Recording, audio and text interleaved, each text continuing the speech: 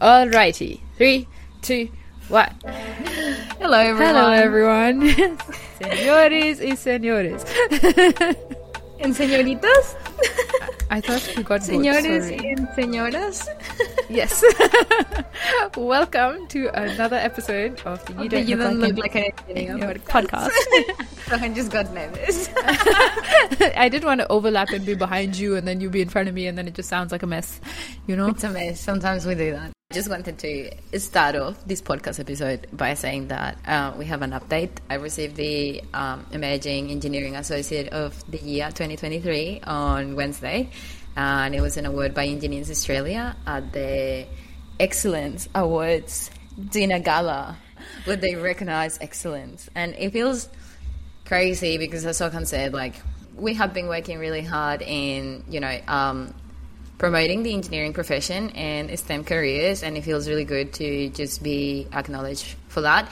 And obviously the past 6 years in the industry that I have contributed to. What was it like to be on stage? Do you want to talk about it? It was good. I think I share everything on our Instagram, so if you guys don't follow us, maybe you should start because we share all of these things. And I think it was just a very different experience. Like, you are surrounded by all these incredible people that have, done really exciting things in our engineering industry and different disciplines and different people who have been involved in different projects. And just getting your name out there, even just as a nominee, was really exciting. And obviously receiving it was fulfilling. Yeah, and it feels like recognition, for all the stuff that's happening. And, we do put in a lot of work, and it's nice. It's we're not going to say it doesn't count for anything, because it does. It does fuel the excitement to keep going, and recognizing that the industry also sees the little effort that you put in. So, and I think it's also good because it just goes to show that these things are achievable and that there's a plan to get there. And the fact that it's possible. 100%. I like the fact that you said it's achievable, because a lot of the misconceptions people have is like, if I just put in enough effort and I just do really good work, someone somewhere will like tap me on the shoulder and like put me up for these things. But I feel like we should probably do a segment on like how important it is to build your personal brand and self-advocate for yourself, because everyone's just like coming in, doing their own work and going, like that's it. Like, everyone's focused on building their own stuff. So if you don't put your hand up for these things and you don't self-advocate, a lot of the time that's it, you just don't get the recognition. Well, that is really true. And I also think that it's important for people that are out there and are part of the engineering industry, I think it's important that they do also apply to these rewards applications, because the process of applying is extremely rewarding, and it's a good self-reflection. Like, you go through the years of work and you share your involvement in the industry and also your involvement with communities and the volunteering work that you have done. And I think is good to reflect on those things from a personal growth view. And I also think that if we talk about what we do and we share how diverse the industry is, we're gonna attract more people regardless of the gender. Like, we're just gonna attract more. And I think it's incredibly important now, because as we have heard on different articles, or we have read actually on different articles, like, in a few years most of the engineering population here in Australia at least are people that are gonna end up retiring, and those positions are gonna have to be fulfilled. And I think that a lot of this interest in STEM careers or in any other career is developed through looking up to other people that are doing things. As industry professionals, we have a role to continue to spread the word of how important and how big the role we play in. And it's about doing things that I think, like Diana, our previous guest, really talked about it quite well. It's about doing things that you find flashy and fun, but also you recognize that someone looking at it will find it attractive as well. Because at the end of the day, like a lot of times when I speak to people who wanted to do engineering and stuff, it's like they wanted to solve real world problems that are in, like, you know, different parts of the world. They get to work in other parts of, like, other geographies, travel around. Yeah, like Daniel Lambert. Yeah, and if no one's doing that around you and you don't see that happening, then, like, very quickly you're going to run out of that dream, because you're going to be like, fuck, it doesn't even happen, it was a lie.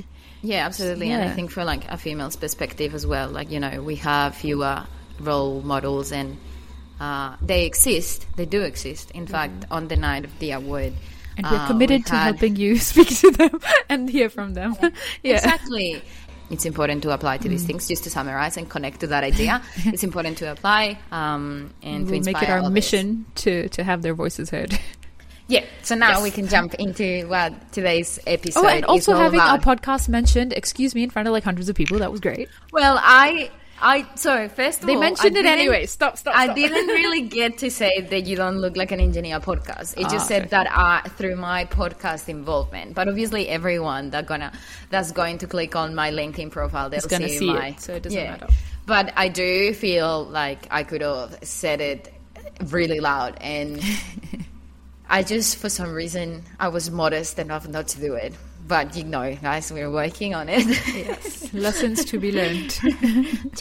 Lesson learned. Yeah. Okay.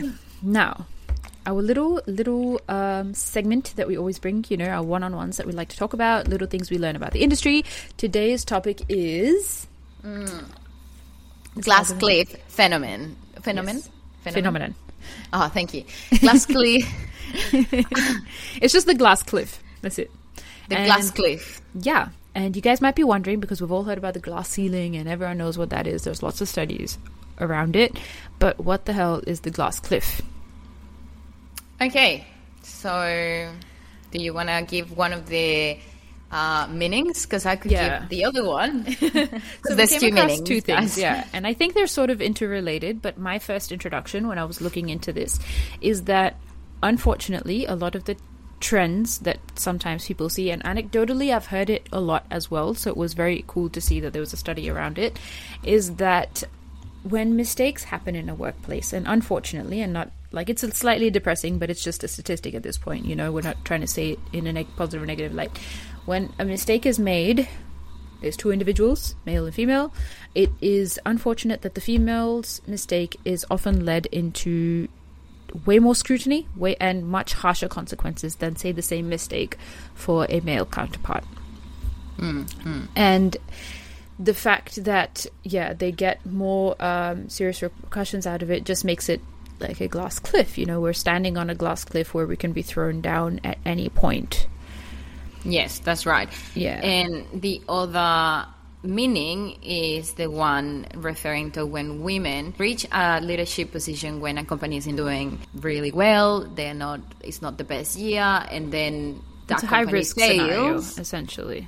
Yeah, well, it's like setting up these people to fail. So that's the other sort of like meaning behind it. So essentially what it works, what I was talking about and what we were looking into, is that what has been noticed, and there's a lot of, you know, studies to back it up. It was summarized well in an article by the BBC talking about introducing the glass cliff and what happens. And so what has been noticed is that a lot of times when companies are going through a very negative phase and it's looking like there's no solution in sight, what happens is that women will be offered and tend to get into senior leadership positions.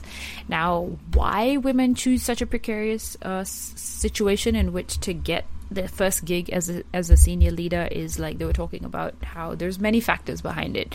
One of it might be that senior leadership positions don't come around much, and so they'll just jump on this as any opportunity. You know, you've got one chance, just make it happen, and you never know when the next one is going to come. The next thing is also that somehow it would appear that for high risk scenarios, you know, like this, the company's going through a downtime, men will easily pass that on and say, look, this is too risky, I don't want to get into it. But somehow women perceive that as not a very risky event. Like, maybe it's like, I think part of it just comes into like there's not many leadership positions offered, and if you're being offered this and you just see, okay, this is a chance to prove my mettle.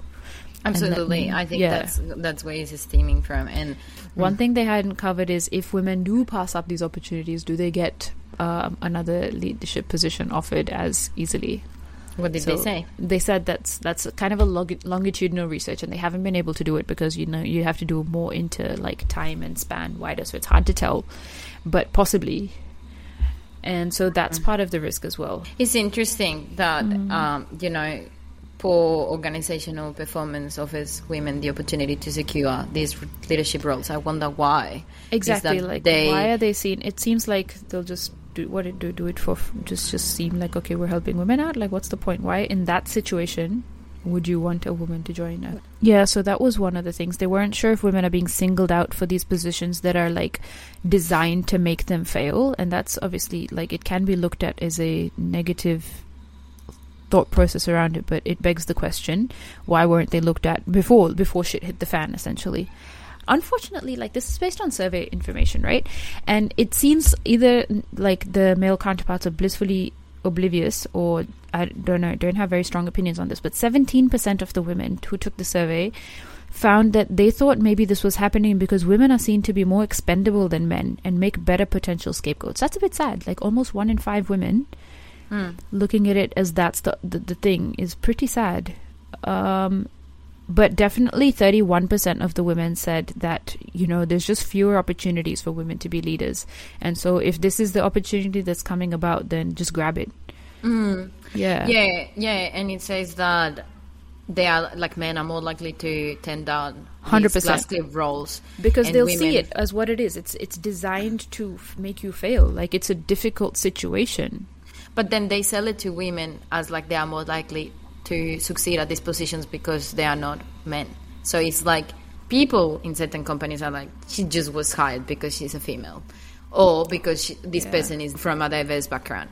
Like, there's people that don't see that. And look, a lot of listeners are gonna probably think like, oh, that's not a bad thing, and like, it's like the pretty privileged thing, right? It doesn't go well in, like, imagine someone's worked really hard and worked their fucking ass off, and then they just hear like, you're just hired as a quota. It's pretty shit. Oh, that's really sad. Yeah, it literally, it's gutting. Also, the other thing that comes, so this glass cliff exists, no doubt about it. There's enough of data surrounding it that it does exist, that women are either putting their hands up or being offered these leadership positions, both, a mixture of both, that are in situations that are so difficult that unfortunately when they don't get it right, because often it's very difficult to turn around from that situation and scenario, then the thing is just to let them go. Like, you weren't a good leader, fuck it, like, bye, see you, you know? Yeah. And so they've also found that women's tenure, or like time in a leadership position, is much less. So I think in the US, a senior male in these industries is seen to last for about 8 years. That's right. And women is 4 to 5 years. Well, so it is also in the United States, for example, men tend to be in a leadership position for 10 years, and then women tend to be half of that, 5 years. Yeah. So a lot of it is, you know, just being pushed out because you've come in the situation, and it's very hard to turn it around.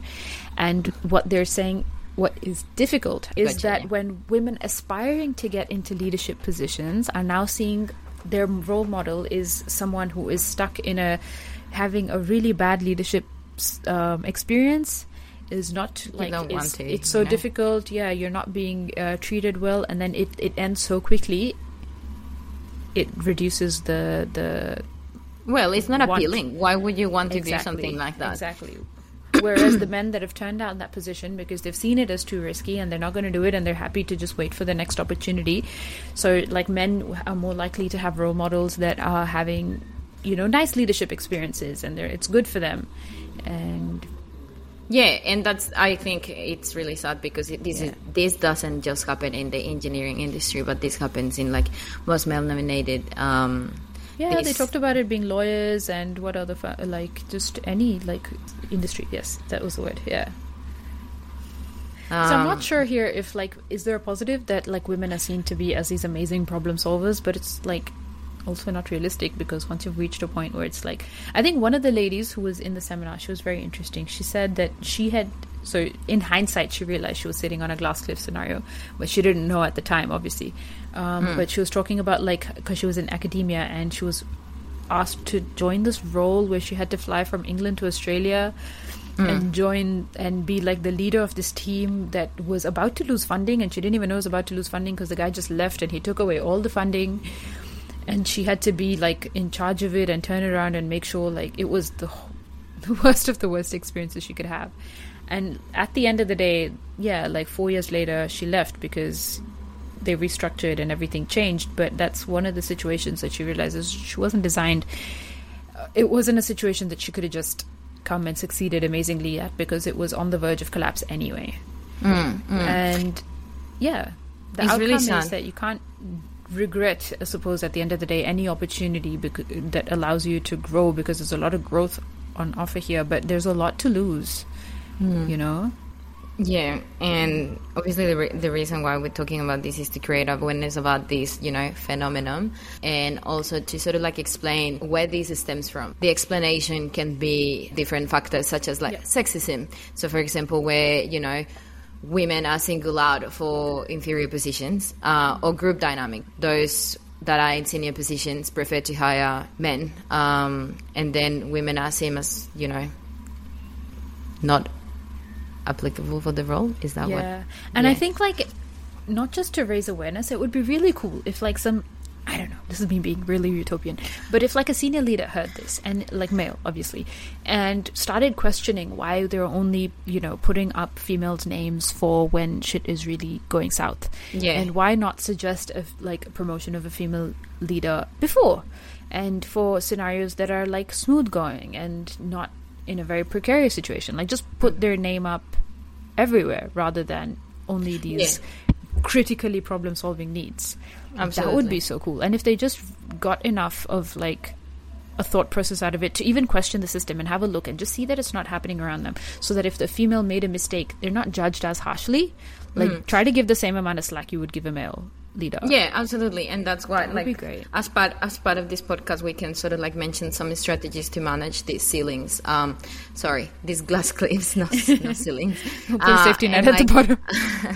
Apart from like, you know, awareness, which is what basically we're trying to create by sharing this, we sort of like think that it's important to be more objective in performance evaluation. And as you said, like Sohan, if you see that the company is like, you know, the leaders at a certain company are all looking very similar in terms of, you know, gender, maybe just make sure that there is a different criteria, or like maybe just reflect whether your performance reviews are sort of like more biased, you know. Are they objective enough at the end of the day? And if there has been a female leader and you're hearing bad things about what happened, look at the whole scenario. Was she put in a position to fail? Like, was this a really shitty situation to start off with? We have a lot of diversity programs, and I feel like there's a lot of mentorship programs as well in the industry, but it's very different if we don't action these programs, if we don't action these initiatives, like if we are not really using them full stop, like what effect is that going to have? It's like, for example, discussing all these stereotypes that we have in society, and if we don't do anything about it and expect like one person to do something because that's the way it's worked in the past few years, you know, it's about actioning these things as well. And I think as females going through this, so I can speak for people I know, and I definitely, like, there's enough women who have heard speak, so there's obviously like a similar theme running here, is that you just feel like, oh no, I really have to prove myself, and I can't complain, and I can't raise the issues, and I can't really, like, I just have to power through because this is my chance to prove myself, you know. And that should also be avoided. So as a woman going through any of these experiences, if this rings true, speak up, you know, like get a mentor or someone in the team, let them know the difficulties that you're having in the role, why it's not working or what's working, and A, you'll probably get good problem solving out of that, and B, like, it then comes down to the fact that someone knows about the hardships that are going on, you know. It doesn't have to be that you're like slogging away at this impossible task. Like someone, like, they'll know what you're doing, they'll know how hard you're working, and also how difficult the situation is and might not be solvable. Yeah, absolutely. Yeah. And I think that's a really good advice that you have sort of like shared there. And it makes me think about, like, you know, communication is something that we all as human beings need to improve on. But in this particular scenario, when you have been put in a position to fail and you want to prove yourself and others that you can't, even though you are an incredible and smart individual, there's certain positions that won't probably be solvable, or they might need more time, or they might need more resources to be solved. And I think it's actually more brave if you step out and say that. If you say, look, I don't want to compromise quality, I don't want to compromise ABC, and I'd rather just ask for help, or maybe not take that position, you know? If you know that it's probably going to also compromise your relationship with your children, or like your mental health, then it's not worth it. Or even just your reputation in the workplace, you know, because you can see that it's going to be like pulling a pin on a grenade. Disaster. You don't need to get your hand blown off. Yeah. So that's it. Short and quick. We just literally wanted to talk about it because we hear a lot of the glass cliff. And I think this can segue the into glass ceiling, the glass ceilings, and we hear about the glass ceilings, and we hear how hard it is for women to get to leadership positions, and then once they get, perhaps it's not the position that they were expecting, and now they are like trying falling to get off a cliff. The F off from this position. Yeah. So I think this is a very important topic that, you know, I have not heard discussed much. So we thought it would be nice to discuss. And I think a good follow-up with this is also communication. And we keep talking about how we should talk about that. So stay tuned. Dialogue will be probably our next one. Absolutely. And if you are listening to this episode and this has sort of happened to someone that you know, or if this has happened to you in a way, share it. If you haven't heard of this, also share it. Yeah. And DM us. DM us on LinkedIn or Instagram. Or anywhere. And enjoy the rest of your day. Quick info. Bye. Okay, I'm stopping recording.